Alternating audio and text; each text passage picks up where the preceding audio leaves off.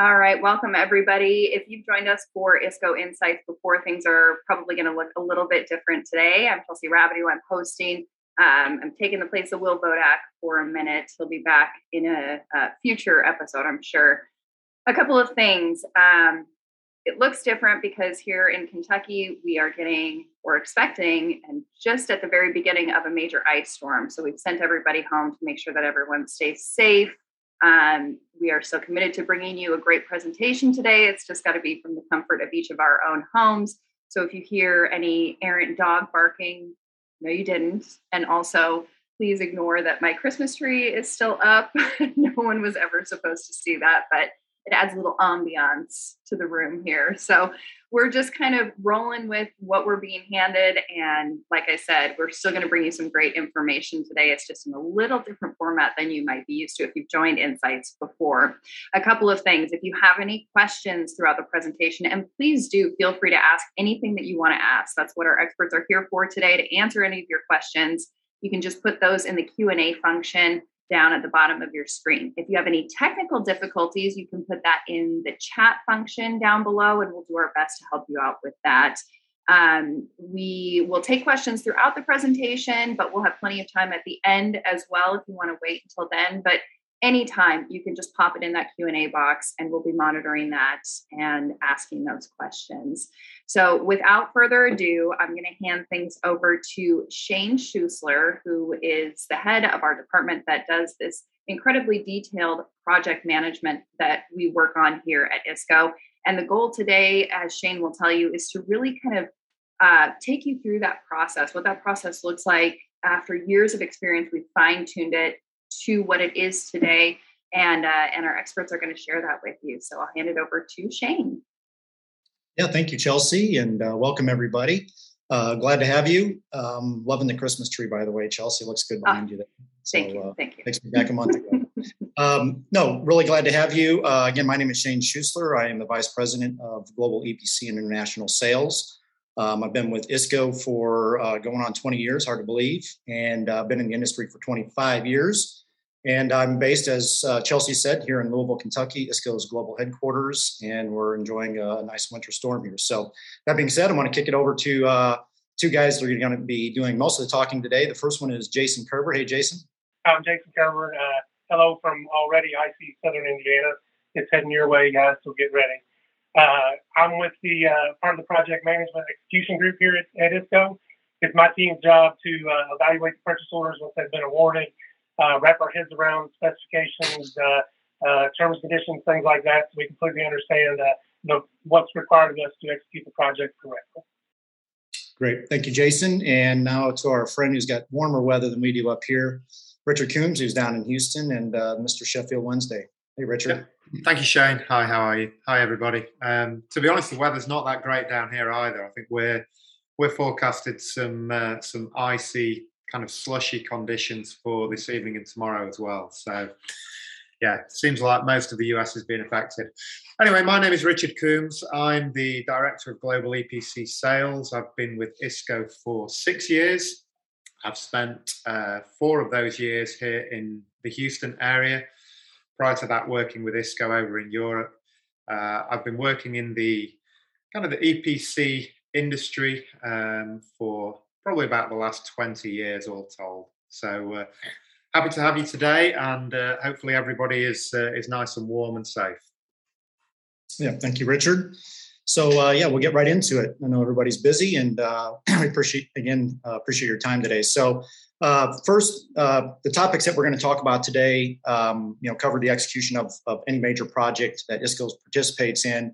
But one of the themes you'll see today is the kickoff meeting. So something that we really have found over the years is that kickoff meeting after receipt of a purchase order really can set the stage for a successful project execution. So you'll hear that throughout the day today. And the first one here is going to be quality and documentation. I'm going to kick it over to Richard here in a second, but just a quick story. ISCO was fortunate enough to receive an award from a large EPC, a global EPC, here recently, where the president of this organization did an actual short presentation, if you will. But anyway, the thing he said, the top 1% of their vendors were sitting in that particular room receiving this award was because they turned in their quality documentation complete and on time. And it really kind of sunk in with me that, we do a nice job of that, but how important it is for an EPC or any contractor, end user, for example, that to get that information in their possession so they can flip the switch on their plant, whatever that is, and start generating money. So anyway, with that, I'm going to kick it over to Richard, and he's going to talk a little bit about the quality and documentation. Thank you, Shane. So Shane mentioned the importance of the kickoff meeting, and I think it's something that, particularly on the larger, more complicated projects that we work on, not just in EPC, but throughout the whole of ISCO's business, we believe that a kickoff meeting is something that is really important to the success of the overall delivery of that project. The first area we typically look at, once we receive the purchase order, we look at the contract and the documentation anyway. But as part of that kickoff meeting, we like to run through the contract in as much detail as we can to ensure that all the commercial terms are as per the agreement that we have with our clients, and all the the technical, the quality, and the other aspects of the contract are in line with those negotiations that we may have had prior to purchase order award.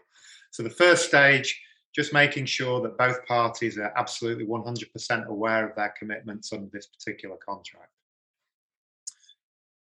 Within that contract review, we also look at all the different documents that we have to provide. And generally, the really important document for us when we're looking at a major project is the inspection and test plan. When we look at the inspection and test plan, everyone out there will be familiar with one of these, I would imagine. It's really just a roadmap to how we manufacture the pipes, the fittings, whatever it is we're supplying as part of our contract. It looks at the standards that we have to follow, and it looks at where our client wants to come and monitor our performance in accordance with those relevant standards and the ITP has set down. The ITP comes in different forms. It can be something that our clients give us that we have to follow, or it can just be a standard ITP that ISCO has produced in the past. But typically, for us, absolutely the most critical document, because until this is signed, we really cannot start manufacturing pipes or fittings or whatever else it is that we're actually building for you. So as I say, ITP, inspection and test plan, very, very important. The next thing that we look at and we try and cover early is flow down requirements within any contract. And Shane's very familiar with this from the front end of our negotiations with our clients, because we're typically looking at commercial flow downs.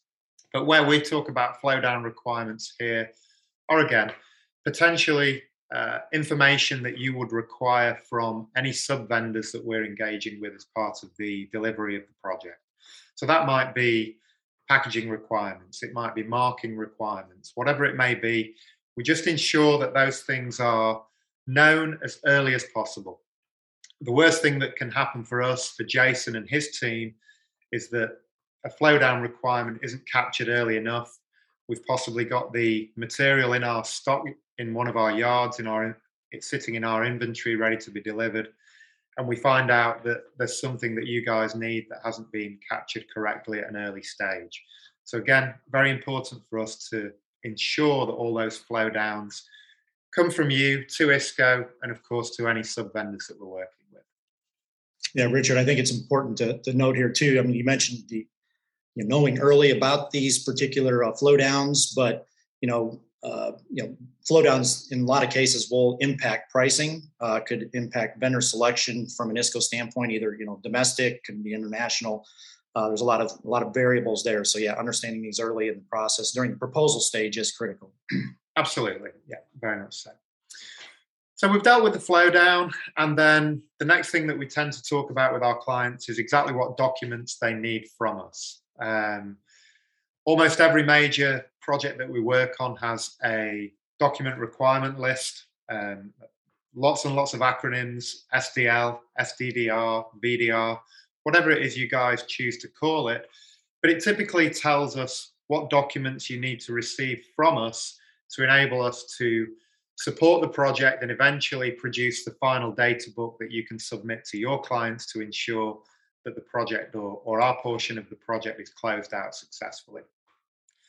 Those submittals can be all manner of different items, from industry standard documents such as the material handling guide that's been produced by the PPI, ISCO documentation, standard ISCO documentation such as the catalogue or extracts from the catalogue, and then also specific documents that we will provide as part of the deliverables that we're asked to provide to our clients. And you can generally, there's a time frame associated with submittal of documents that we have to be very careful to achieve. So that can be purchase order date plus 2 weeks, plus 4 weeks, and so on and so forth, all the way through till the submittal of the final data book.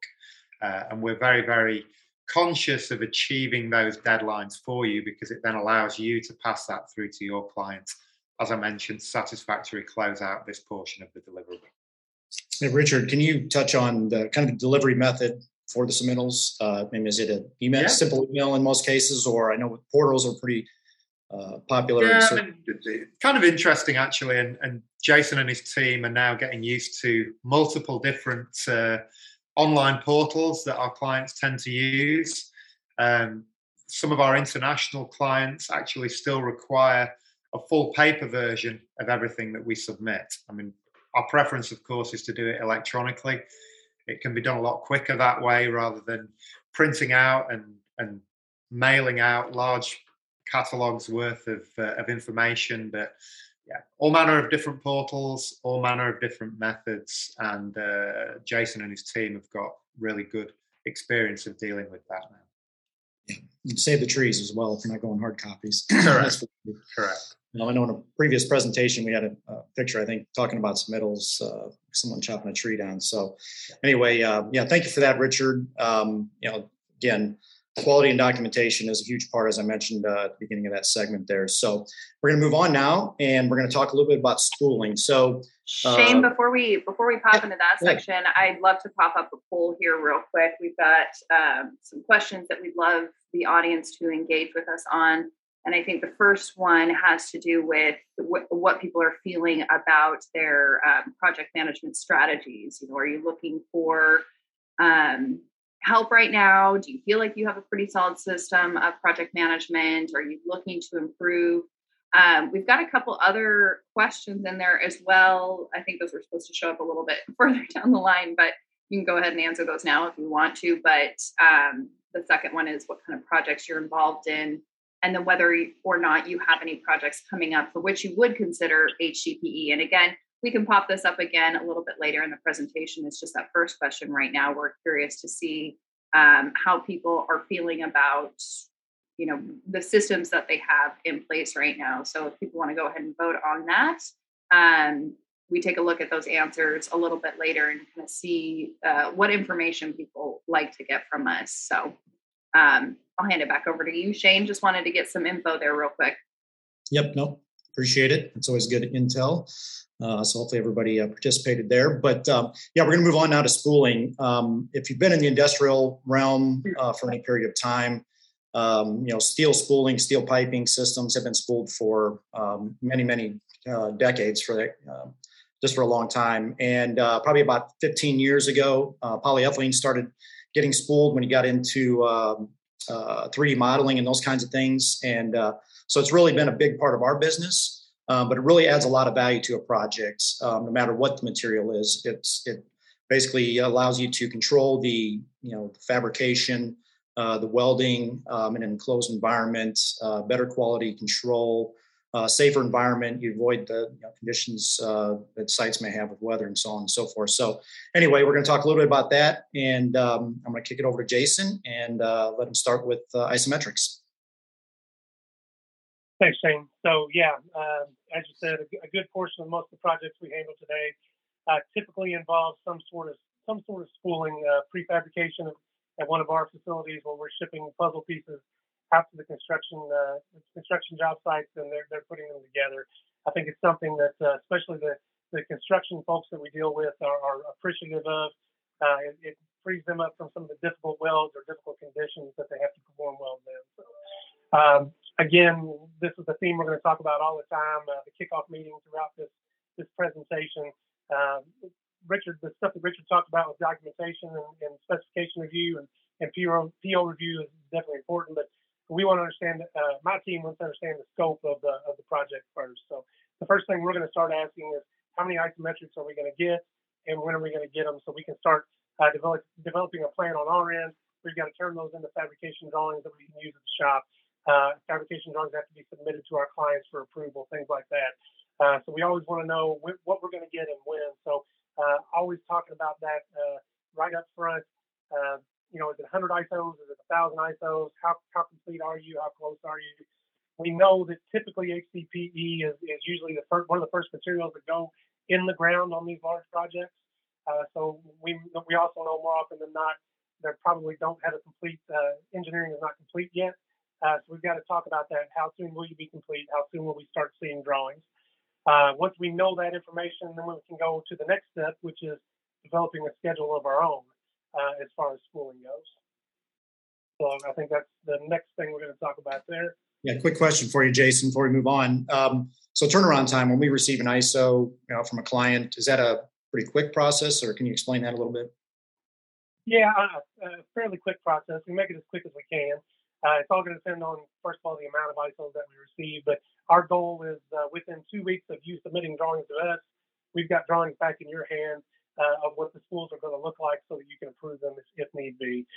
Again, if you give us 1,000 drawings, we're probably not going to turn around 1,000 of those in 2 weeks.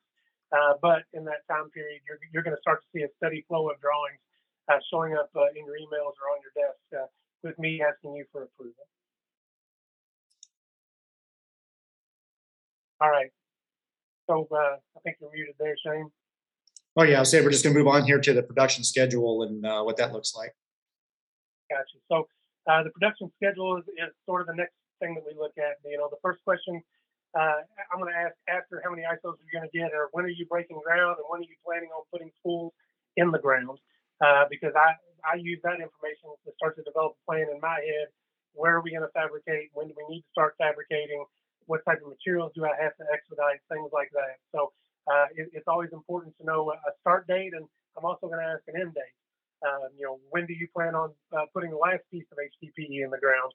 That kind of gives me an idea. This is the range of how much time we have to build. Is that feasible? Is it not feasible? Do we need to start discussions now about how that schedule can or can't be met? So all important information that we want to talk about up front, so it doesn't become a surprise later on once the client's expecting something on site and we potentially couldn't perform. Yeah, and I know geography plays a big part in where you spool these projects. Can you basically just touch on kind of the options ISCO can provide relative to spooling? Sure. So ISCO has the advantage that we've got fabrication facilities all over the country. We've got facilities on the East Coast, down in Florida, in Martinsburg, West Virginia. You could even consider probably Louisville, Kentucky as an East Coast fabrication facility.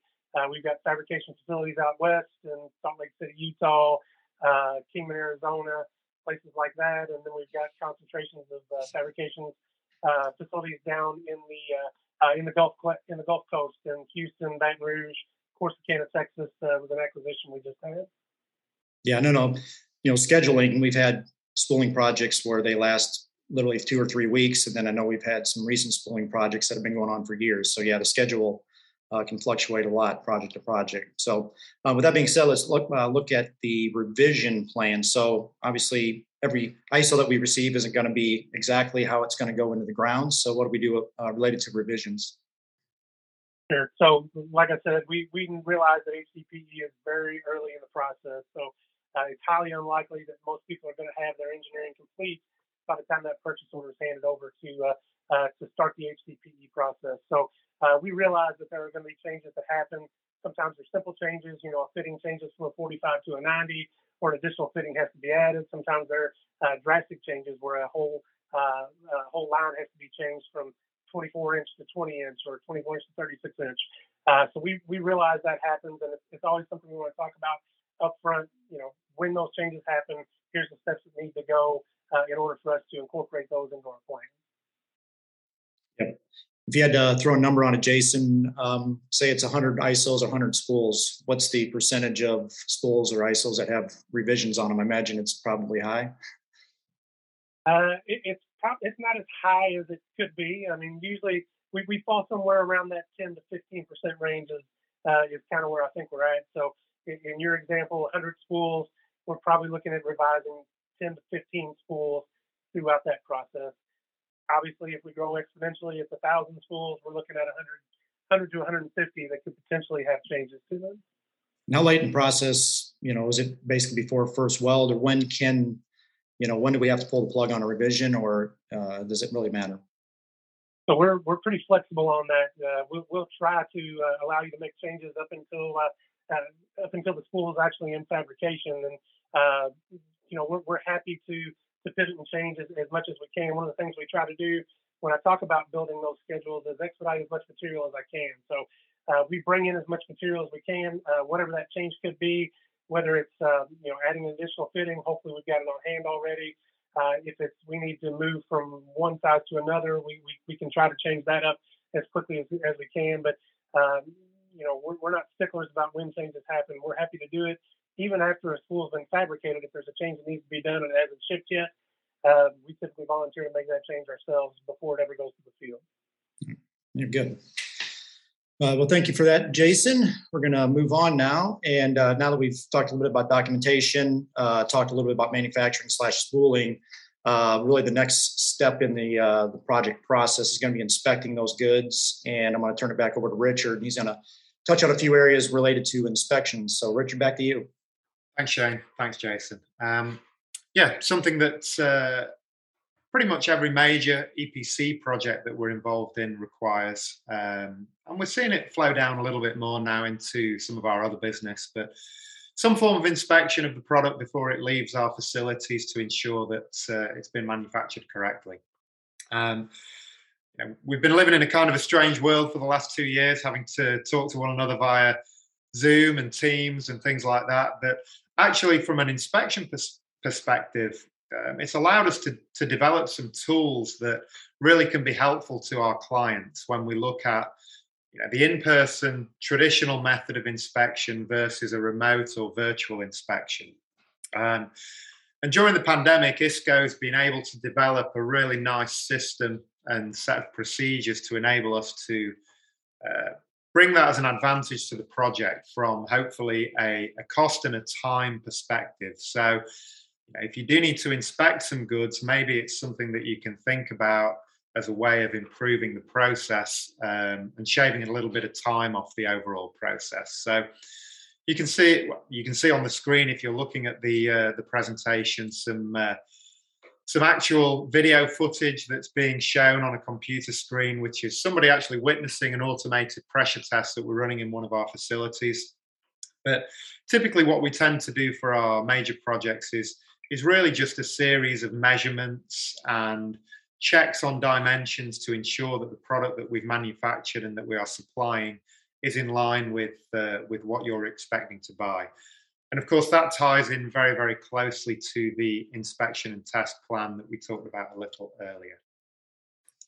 Yeah, Richard, I think this is definitely one area where cost-saving strategies comes into play here with the virtual, especially on an international project, for example, sending inspectors around the world to look at goods. So this is definitely one that can save our clients some money doing virtual. So I think it's definitely the way forwards. Maybe the first inspection might be an in-person inspection, but if you've got future releases and future deliveries, perhaps take advantage of the virtual remote inspection at that time. Yeah, definitely. Right, we're going to move on and talk a little bit about the guidelines related to inspection. Yeah, so again, various different sets of guidelines depending on who we're working with. But really the first thing we look at is the level of inspection, how often our clients want to come and witness or verify that what we're manufacturing is to the purchase order and the technical specifications. Again, mostly covered in the inspection and test plan, but something that we do pay a great deal of attention to ensure that we're delivering on the expectations that you may have. In terms of the actual inspection itself and the notification to that inspection, we're finding now, and we're working with our clients to shorten that notification period. If you're buying a complicated piece of equipment, a pressure vessel, an air-cooled heat exchanger, whatever it may be, you may need quite a significant amount of time in terms of notice to mobilize your inspection team to that facility. With polyethylene, because it's relatively straightforward, we really don't need any more than 5 or 10 working days to notify our clients that the inspector is required on site. So again, worth considering, depending on how the documentation reads. If you can shorten that time period of inspection notification, then that again helps us to get our product out of the door a little quicker.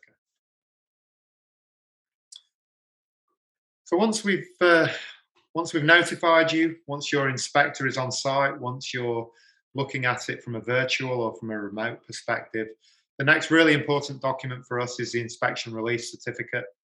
And again, we're very, very keen to ensure that all the documentation you need, all the product that you're measuring is on hand, readily available, so that your inspectors can issue us with an inspection release certificate. And again, this is a really important document for us because it allows us then to move forward to pack the goods, get them loaded onto trucks, and basically start the shipping process over to your job sites. Yeah, this is definitely an important one here. It's always good news at ISCO when we receive these release certificates, and it's time to get materials moving to the site. And that's a good segue into our next area of discussion here, and that's delivery. And I'm going to kick it back over to Jason. But we've gone through all these different the manufacturing inspections. Delivery is one that, again, a kickoff meeting. It seems like over the years I've seen some hangups in what was agreed, not necessarily what was agreed to, but how materials are going to be delivered. So it's very important to talk about that early in the process. And Jason's going to cover a few of those topics that we like to cover all in the kickoff meeting. So, Jason? And Shane, before you jump into that real quick, sorry, Jason, to interrupt you, but I'm going to try this question one more time on our poll questions. We're going to get to the second question now, which this one has to do with what projects people are mainly working on. So, Barrett, if you can pop up that second poll question that we put in there. We're asking people who didn't answer on the previous one, which, Barrett, do we have that? There it is. What kind of projects people are mainly involved in. So power generation, energy, or municipal water, sewer, gas, et cetera. So go ahead and answer that question. We'll give it a few seconds before we get into Jason. I know you've got a riveting presentation on delivery. There's all kinds of aspects that we've got to talk about with that. So we'll give people a couple questions to answer, and then I will hand it over to you, sir. Sure, everyone's on the edge of their seats, Chelsea. Oh, I know. They always are when you speak, Jason. All right, go ahead. All right, so as Shane said, we're going to talk about delivery. So we've sourced the products, we understand the specifications, they've been inspected. Now let's talk about delivery. What we want the client to understand up front, and discussions we want to have up front, are an idea of what the material is going to look like when it actually arrives on site. Be it bundled pipe, be it plated fittings or palletized fittings, things like that. Customer's going to have an expectation of what they think things should look like, and then there's how we plan on it looking like. So we will make sure we understand each other. We're both on the same page. Hey, when the fittings show up, they're going to be on a pallet. When pipe shows up, it's going to be banded together. When spools show up, this is what the spools are going to look like. So we always want to have those discussions, make sure there's no issues. Once material starts showing up that, hey, I thought this was going to look like this, or this is going to be packaged this way or that way, we want to understand that up front to make sure nothing gets rejected once it shows up. So labeling is another thing. Every customer is a little bit different. They may have a PO line item number, a commodity code, or something like that needs to be on a project-specific label. Sometimes our labels work. Sometimes our documents work. Sometimes we have to put extra nomenclature or extra descriptions or extra information on a document in order for somebody that's receiving on site to check that box that, yes, this material has been received. you can process it down on the line so that when invoice shows up, it can be paid. So labeling and packing is always something we want to talk about. The next thing we want to talk about is how things are going to be delivered to sites. So, hopefully everybody out there, probably everybody out there is familiar with Incoterms. So we see a lot of different Incoterms on the contracts that we see, whether it be FOB or FCA or XWorks or whatever. That's all worked out on the front side with Richard and Shane and their groups. My concern as far as executing the project, I really want to know who is responsible for getting that material to the site. Is it us that is scheduling the trucks, loading the trucks, and delivering it, or is it the client that's sending trucks to our facility to be loaded so that they can be taken to the site?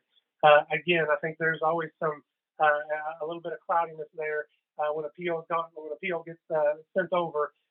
Who is actually handling that? So that's always something in that kickoff meeting again that we want to talk about. Who's scheduling the trucks? So we're working with the client's logistics team, or is it my logistics team working with the client to let them know here's what's being loaded when and here's when it's arriving? Yeah, Jason, I think it's important to note here too that when it comes to freight, when we're bidding a project, before we start executing it, that most cases it's a freight estimate, right? Especially if it's a spooling project, for example.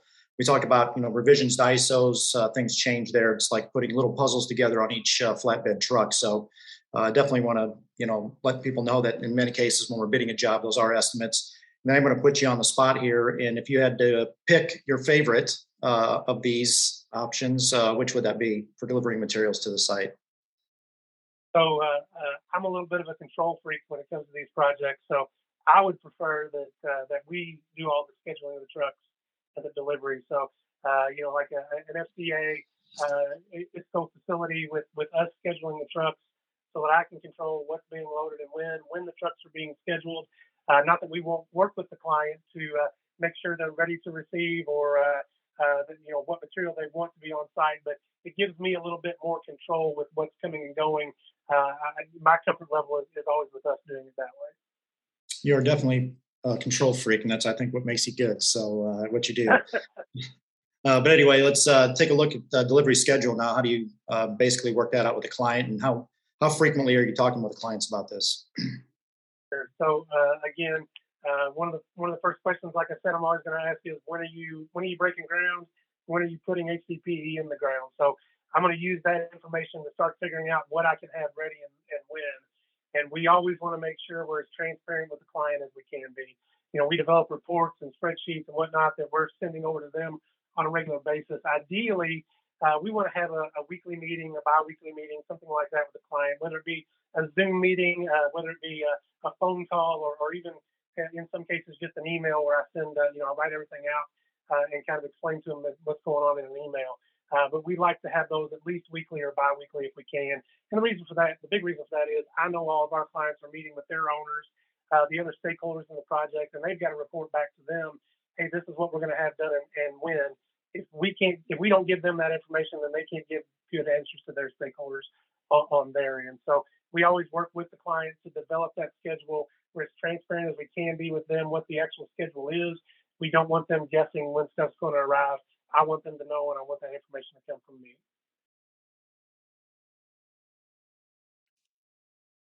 All right. I think we're going to wrap up with one more subtopic here under the delivery, and that's related to the site requirements. Now stuff is going to start showing up at the job site. Jason, what's that look like? Yeah, so typically a vast majority of our stuff is going to be delivered on a dedicated truck, whether it be spool pieces or bundled pipe or pallets full of fittings. The last thing that I want to get is a phone call from the site saying, hey, your driver showed up with the truck today and he didn't have the proper certifications, or he was missing the PPE that was required, or whatever. He showed up on Tuesday and we don't accept deliveries on Tuesday. So this is another one that maybe not necessarily always gets covered in the detail that it should, but it's something we always want to take a look at. If there are any site or project-specific requirements concerning delivery, like I said, all the stuff I've talked about, or pipe stakes are required, doesn't be loaded higher than the pipe stakes. There are a million different possibilities out there, but it's important that we know that, because likely that truck is carrying material that's going to keep the project moving. And if they have to turn it around and send it back to us, there's potential that the project could go on hold, and nobody wants that to happen. Yeah, no doubt. It's, again, the safety part of it. It's our first core value at ISCO. You see it all over job sites around the country. So it's very important to make sure that we get this right the first time and every time. So thank you for that, Jason. We're going to move on now, and we're going to move into an area called Don't Forget. And the reason we put Don't Forget on this is these are items that if we do not talk about them in the outset of the project during kickoff meeting, as we had mentioned earlier, these items are going to come up. I've seen it time and time again when we haven't discussed it early in the process. So the first one here is invoicing requirements. I'm going to turn it right back over to Jason, but obviously we as a supplier like to get the materials delivered and get that invoiced and make sure our cash flow is on the right side. So Jason, can you touch on the invoicing part of this, please? Yeah, so first of all, I'll just say this section is probably my favorite part of the whole presentation, being part of the execution group, because these are the things, the potential roadblocks that don't always get covered.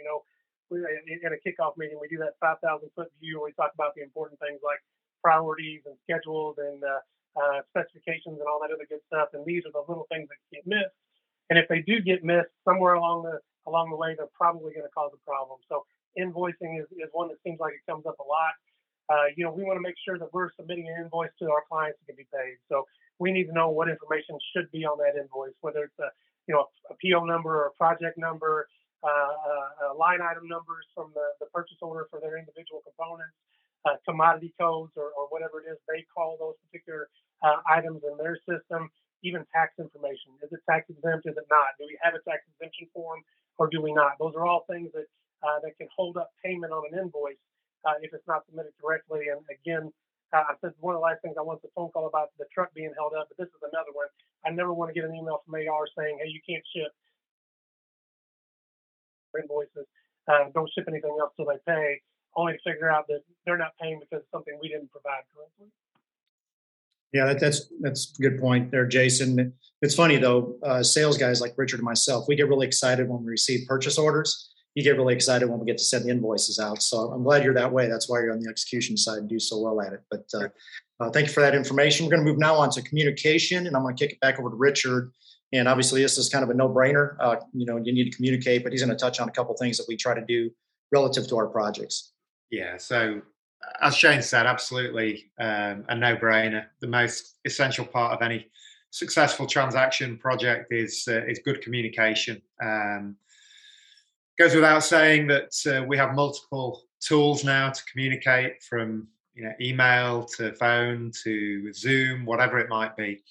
I think really the important thing for us is just knowing who we need to be talking to at what point during the project. And where we have really successful projects is where we establish that early on. We get a communication matrix in place. We know who we need to talk to should it be an expediting issue. We know who we need to talk to should it be an accounts issue, for example. And the same from our side. Our clients know, if it's not Jason who's running the project, they know who the project manager is in Jason's team. They can still get in touch with Shane, myself, whoever it is on the outside. But just setting up that communication matrix is really, really important from our perspective, and it's proved to be very successful on the projects that we've worked on. Yeah, definitely, Richard. I know weekly meetings, during the course of the execution, or bi-weekly, whatever the client prefers. But yeah, that communication is critical. So we're going to move back on to handling changes now. I know we talked about revisions to spools and ISOs, but I'm not even going to try to pronounce this Greek philosopher's name here. I want to stay away from that one. But change is the only constant. It's we see it in every project. And Jason's going to talk a little bit about the process on how we handle those changes. Yeah, so Shane's right. We know changes are going to happen. We've kind of talked about that a little bit already. Changes and maybe issues is another one we could have been changes/issues. So there are going to be issues on site, changes on site. Site may run into something that causes them not to be able to install where they're at, so they've got to pivot and move to this side of the yard of the job site instead of that side of the job site. So it's really important, going back to what Richard just talked about, communication.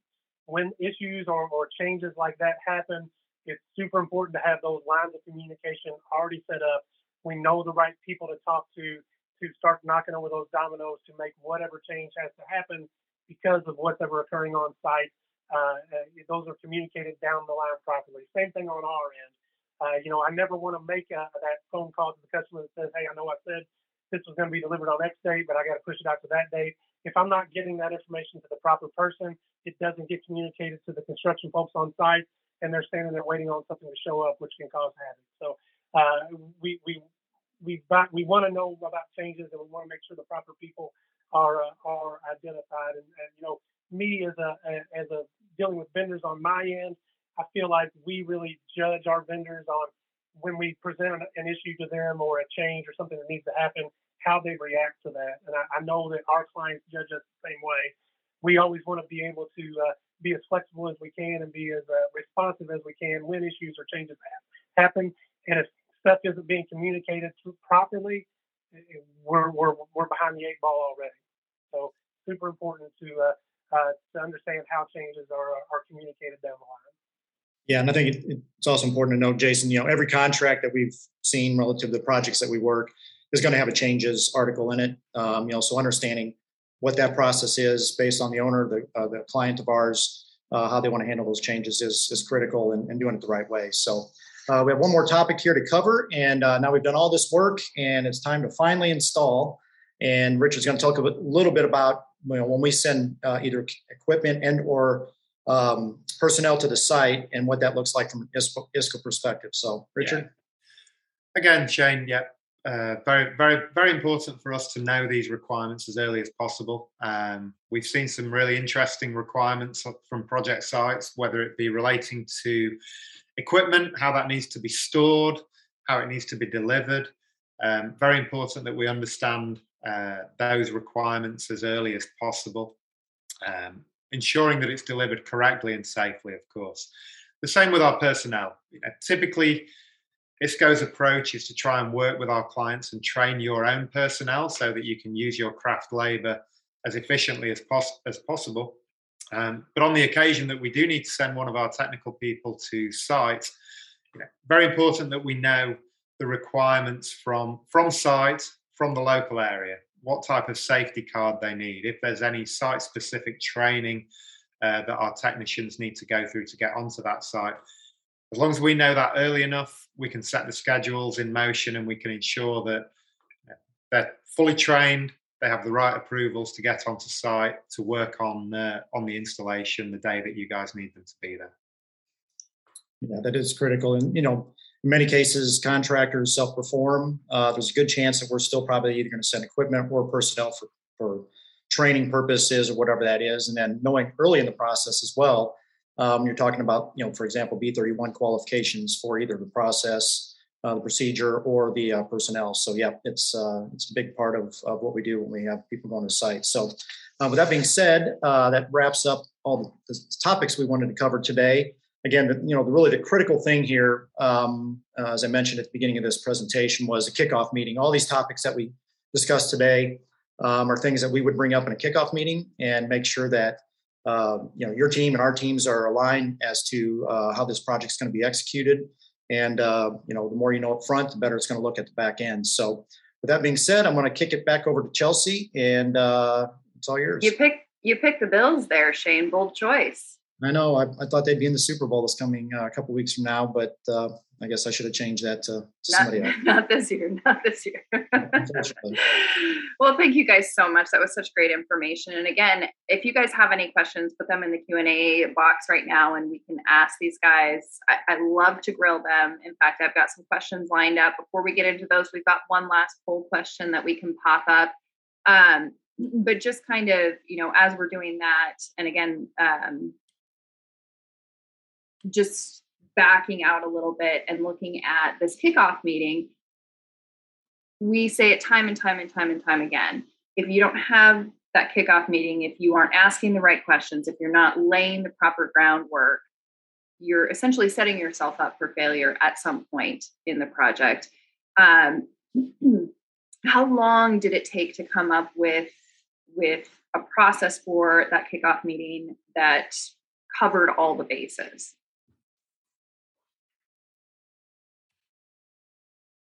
I guess I can jump in there. Jason. So, I've been part of the EPC execution team for going on about 8 years now. So it's really a process that we've sort of developed over that time. When I first started, we didn't necessarily stress the kickoff meeting very much. We soon realized that just causes heartache and there's the potential for pitfalls along the way. So something we always we've started suggesting to customers, whether it be a face-to-face, and that's what it was up until a few years ago. We'd go out and actually sit down with customers, have face-to-face meetings with their procurement people and engineering people and their logistics folks and make plans and talk about everything. Now the world we live in, it's Zoom meetings and phone calls and things like that, conference calls. But it's no matter how you have it, it's critical to the project really being successful for everybody. Right, absolutely. And speaking of the things that have changed in the world in the last couple of years, Richard, you touched a little bit on it earlier when we're talking about the inspections. But I have a feeling that there are other processes along the way that have been impacted by the world kind of shutting down, opening back up, us having to come up with new technology. How important is being able to pursue new technology in the process of project management? I mean, from my perspective, I think we're always trying to learn and improve. And if we can work with our clients to find better ways to do things, then it's in everybody's best interests. From our side, we've implemented some technologies around that remote inspection. Jason has a fantastic tool that he can use that allows us to take photos, that allows us to demonstrate in a very, very simple document what that consignment of goods looks like. Lots of different ways, lots of different methods, but I think the aim of the game is, as I say, continuous improvement. It's a core value of ISCO again. If we can manage that and deliver on that, then I think all of us are doing a good job for the projects that we're working on. And like you mentioned, continuous improvement, and we've spoken about this before, but it's not just a matter of coming into the job and having an existing knowledge of the technologies that are available. It's a commitment to staying on top of what becomes available every day, because it is constantly changing. As the Greek philosopher that Shane refuses to pronounce says, change is the only constant. And, you have to have someone who stays on top of it. So speaking of that, Jason, I think you'd be the best one to answer this, but what kind of person makes a good team member for a project management team? Somebody that's a tough one to answer. It's somebody that can really have 15 balls in the air at the same time and kind of know plan on which one's coming down next, right? So a circus clown. It's hard to really, a really good clown, and we've got some clowns on our group for sure. I'm one of them. There's no doubt. But yeah, micromanagement can be good and bad. By no means, we don't want to micromanage people, but we do try to micromanage the projects. We want to know. I pride myself on knowing as much about that particular project as I possibly can. I want to learn about those projects. I want to know what the specifications are. I want to know what the requirements are. So it's got to be somebody that's interested in not just pushing paper around and entering orders. You have to want to be involved and be part of that quote unquote team. We tell our customers all the time, this is a team project. We want to be successful. We want you to be successful. So it's got to be somebody that has those sort of ideals, I feel. Right. I think as well, Chelsea, attention to detail is very important. And I think also in the world that we live in, major projects, I think you have to be patient as well. A lot of the work that ISCO does is quite quick turnaround. But when we talk about these major projects, they can last months and years. And you have to be able to live with that duration and keep performing to the optimum perspective all the way through that. So patience is also a key attribute from my perspective. Persistence, patience, persistence, ability to juggle, all of the above. Well, thank you guys so much. I really appreciate the information that you've shared today. And we have some exciting news, which is that this is our first Insights of 2022. We've been doing this now for almost 2 years. We're, I think, maybe a month or two shy of doing this for 2 years, and it's been an incredible experience. But this year, in the spirit of change being the only constant, we are going to be launching a podcast, which is essentially the audio recording of this episode. But, if someone was not able to attend that, we'll be emailing out a link to that. We'll also be sharing it on all of our social media sites. So be sure to follow us there. It's a great way to, we know not everyone is always sitting behind a desk. You guys are on the move, on the go. And we want to provide an option for you to get this great information while you are on the road or wherever you may be. So we will be sending out information about that. Again, we thank you so much for joining us today. If you want more information about upcoming episodes, you can always go to isco-pipe.com/insights.